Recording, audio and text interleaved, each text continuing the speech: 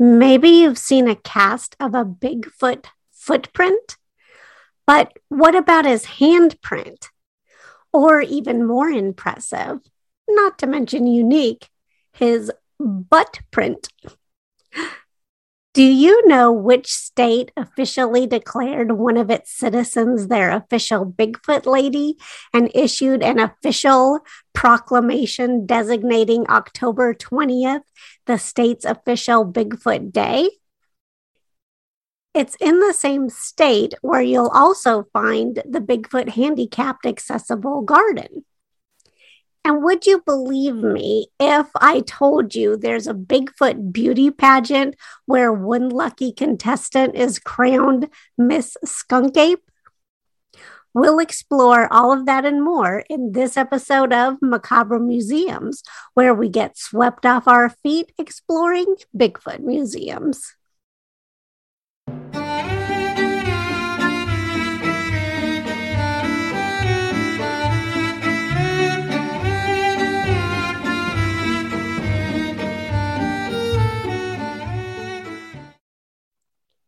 Tall, dark, and handsome. Or, in Bigfoot's case, tall, dark, and hairy. Sasquatch is as elusive to find as the stereotypical romantic ideal. But in this episode, we're going to explore 7 museums where Bigfoot will sweep you off your feet. Or at least the people running them might. Their passion for the big hairy beast is infectious. Hello, fellow restless spirit. Courtney Maroc here. I'll be your host and guide for this first episode of our newest season here on the Haunt Jaunts podcast, Macabre Museums. Well, you're actually stuck with me for all of the episodes as I'll be hosting each one of them. Anyway, thank you for joining me for this one. I'm doing something a little bit different this season. So if you've noticed my eyes kind of bouncing around, going back and forth, if you're watching this, it's because I'm videoing myself recording the podcast so that I can put it on YouTube. But if you're listening through just the podcast, you can't see what my eyes are doing. So anyways, if you're wondering what the hell is wrong with her eyes, that's it. Anyways, whether you're watching this or you're listening on whatever podcast platform you prefer most, thanks so much for sailing the airwaves with me. If you haven't already, be sure to subscribe so you don't miss future episodes. Speaking of episodes, let's get on with this one. These museums aren't going to visit themselves. One thing to note is that while all of these museums are focused on the same hairy beast, whether they call him Bigfoot, Sasquatch, or Skunkape, they each also offer their own unique take on him and strive to highlight the creature's connection to their region. We'll start out where the legend began in Humboldt County, California. That's where you'll find the Willow Creek China Flat Museum in Willow Creek. It's not really specifically dedicated to Bigfoot. Its aim is to preserve the history of the eastern part of Humboldt County and the western part of Trinity County. However, part of that history involves the birth of the Bigfoot legend right there in those very parts. That's why they have a collection dedicated to it, as well as a massive Bigfoot statue outside of their building. And it's why if you ask people for directions to the Bigfoot Museum, they'll know exactly what you're talking about and where to point you. Before researching the museums for this episode, I would have told you that Loren Coleman's International Cryptozoology Museum was the first of its kind dealing with cryptos or cryptids in general and Bigfoot specifically.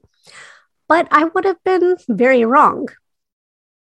We'll explore his museum more in another episode of Macabre Museums, Monsters and Mythical Creatures. But long before Coleman opened his museum, there was the Willow Creek China Flat Museum. Something else I would have told you that I would have been very wrong about was that the Patterson-Gimlin film that captured footage of a Bigfoot in 1967 was what made the region famous. Again, I would have been wrong. It definitely helped catapult Humboldt County into the public eye more, but according to History.com, the legend actually started in 1958 with a newspaper article in the Humboldt Times. It highlighted a fun, if dubious, letter from a reader about loggers in Northern California who discovered mysteriously large footprints. To reporter Andrew Genzoli's surprise, who thought it might simply make for a good Sunday morning story, it fascinated readers. They wanted more.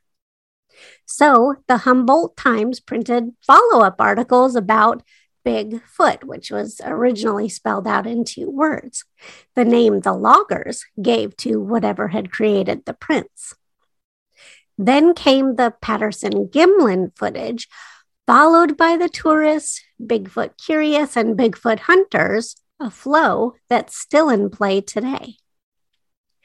The museum is closed November through April. It's open Wednesday through Sunday, May through September, and Friday through Sunday in October. Admission is free, but donations are always accepted and appreciated. Next, we're going to jaunt from the northwest to the southeast and head to where you'll find Bigfoot's stinky, swampy southern cousin, the skunk ape. In addition to sightings in Georgia's Okefenokee Swamp, they've also been spotted in the Florida Everglades, which is where you'll find the skunk ape research headquarters. As per their website, the Shealy family skunk ape headquarters has served as an Everglades icon and world-famous roadside attraction for decades, especially after Dave Shealy caught a photo of the legendary creature in 1997, and he went very popular, viral, as they would say back then, all over the news. Or they would say viral now, but we didn't have social media then, so it was all over news and news shows. You won't see an actual skunk ape in captivity in their attraction, of course, but according to RoadsideAmerica.com, you can see a small display about them in the headquarters, including the cast of a skunk ape print and some of Dave's photos. He's also got a DVD for sale featuring skunk ape photos and videos that he's taken. If you want to see real-life critters, though, they do have an animal exhibit complete with alligators, turtles, and snakes like Goldie, their beloved reticulated python that's one of the largest in captivity. You can also book an eco tour at their Everglades Adventure Tours or a cabin, chickie hut, RV, or campsite at their Trail Lakes campground. And for some real wild fun, RoadsideAmerica.com mentioned that in years past, the campground has hosted the Everglades Skunk Ape Festival, complete with a Miss Skunk Ape contest. And in October, they've celebrated with, what else? Skunktoberfest. But here's what I wonder. If instead of doing the chicken dance, they do like some sort of Bigfoot polka, I can't even imagine how that would be. Or maybe somebody just dressed up as Skunk Ape does the chicken dance. I don't know. If you've ever been, or if you know someone who has, you can either leave a comment if you are watching through YouTube, or even if you're watching through YouTube, but if you're listening on the podcast, you can send an email to podcast@hauntjaunts.net. Okay, so next up, we're heading back out west to Felton, California, to check out the Bigfoot Discovery Museum, whose mission since its grand opening in 2006 has been to edutain the public with the facts about mystery primates around the world. They also use cryptozoology to teach reverence for wildlife and conservation of wilderness, which is all noble missions.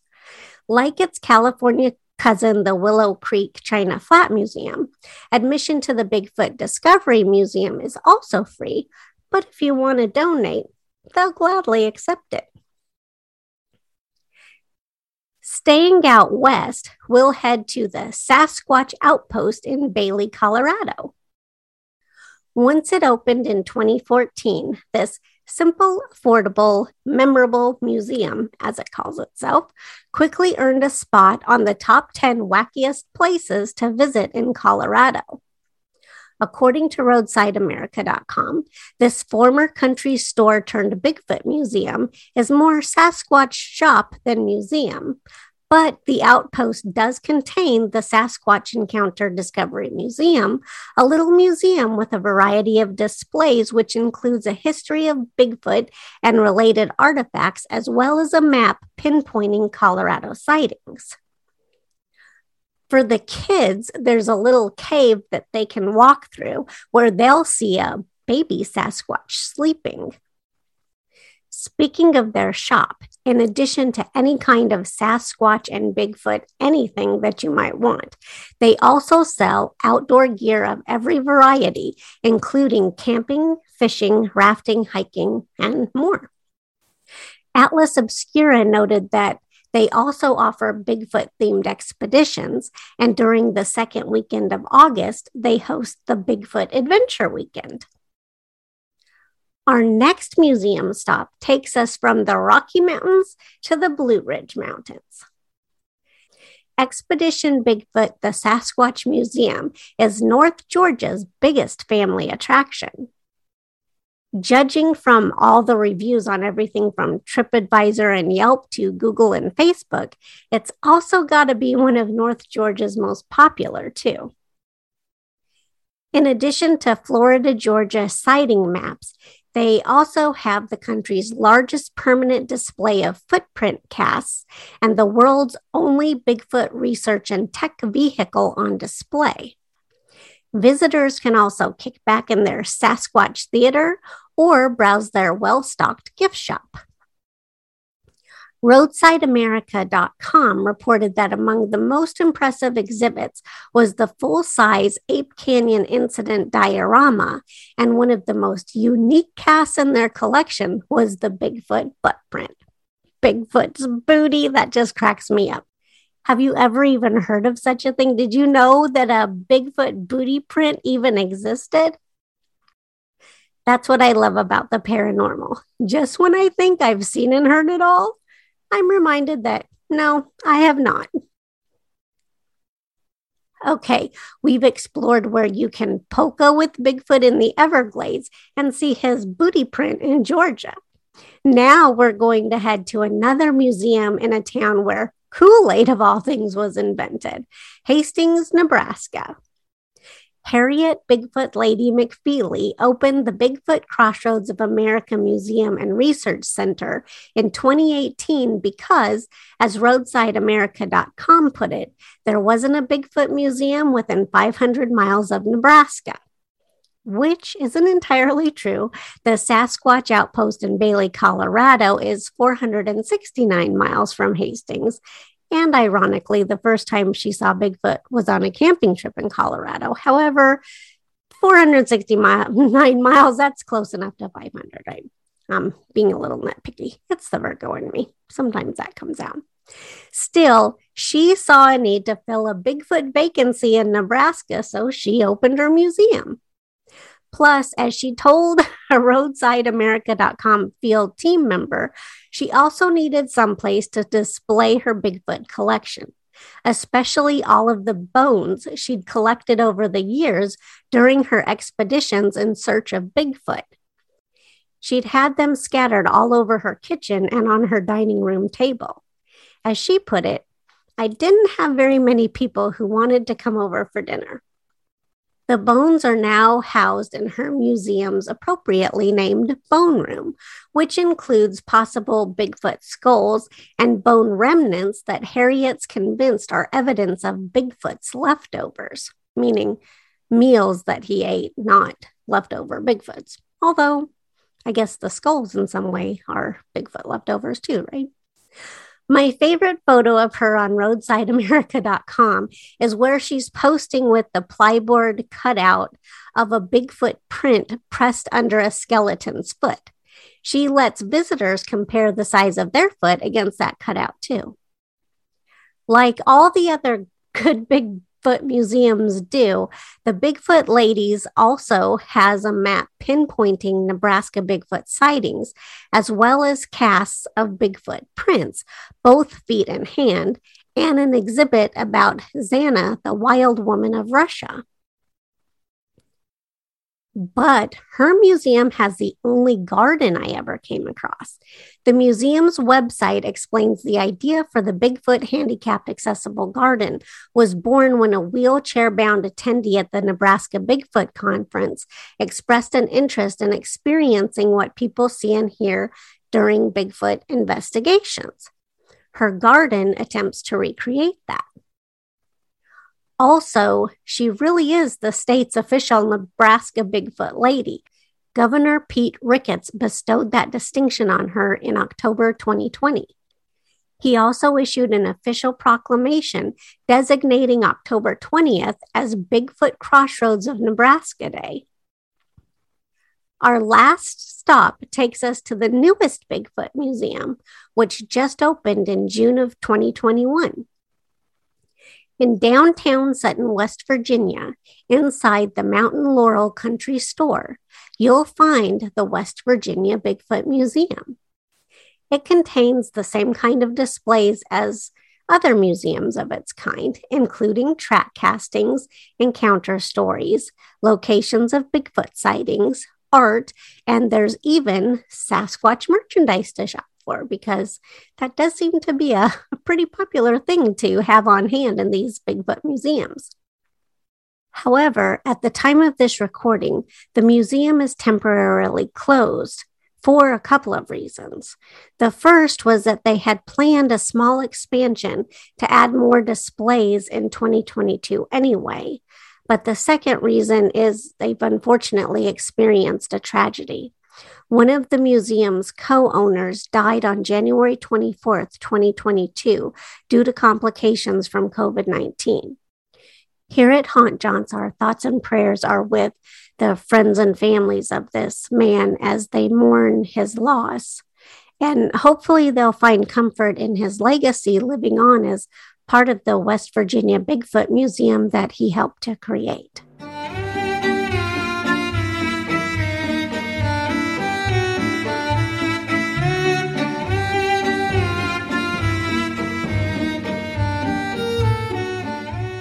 I hope you've enjoyed our exploration of Bigfoot museums in this first episode of the Macabre Museums season here on the Haunt Jaunts podcast. I do have to note, though, that one thing that was really interesting while researching the museums was when I did come across reviews, how consistently, no matter what the museum was, where it was, the number one thing that people really enjoyed was that talking with the people who have opened and run these museums is really the highlight of most people's visits. I take for granted, based on what I do with Haunt Jaunts, that the average person really hasn't ever talked with someone who has either had a Bigfoot encounter or believes in Bigfoot or admits to either one. You know, it's easy to dismiss somebody as crazy, but when you really get to talk to them and hear their stories and it's genuine, I mean, when you've really experienced something, or whether your eyes were tricking you or not, or you really saw something, you can tell when somebody is genuinely serious about something and they're really like, wow, this happened to me, and sharing it with you. And when they're trying to blow smoke. And so many of these people, obviously there's people that are hoaxers trying to blow smoke, whatever. But a lot of these people at the museums, they really believe they've seen something, heard something, experienced something. And to listen to their stories, it sucks you in. So a lot of visitors, that was the number one thing they really enjoyed the most about the museums. It's interesting to see the cast or to see the sightings or whatever the unique thing might be that these museums has. But the interaction with the people, that's what really makes these museums stand out. So just wanted to add that in there too. Have you ever visited any of these Bigfoot museums? Or have you had a Bigfoot encounter? Let me know. Leave a comment if you're watching on YouTube, or if you can comment, based on whatever podcast platform you are listening through, or send an email to podcast@hauntjaunts.net and let me know that way. Anyways, I do hope that you've enjoyed our exploration of Bigfoot museums in this first episode of the Macabre Museum season here on the Haunt Jaunts podcast. Again, my name is Courtney Maroc, and it's been my pleasure to be your host and guide for this episode. Next time, we're going to conjure up a little hocus pocus and focus on where to find magic museums. Wands, hats, and capes optional.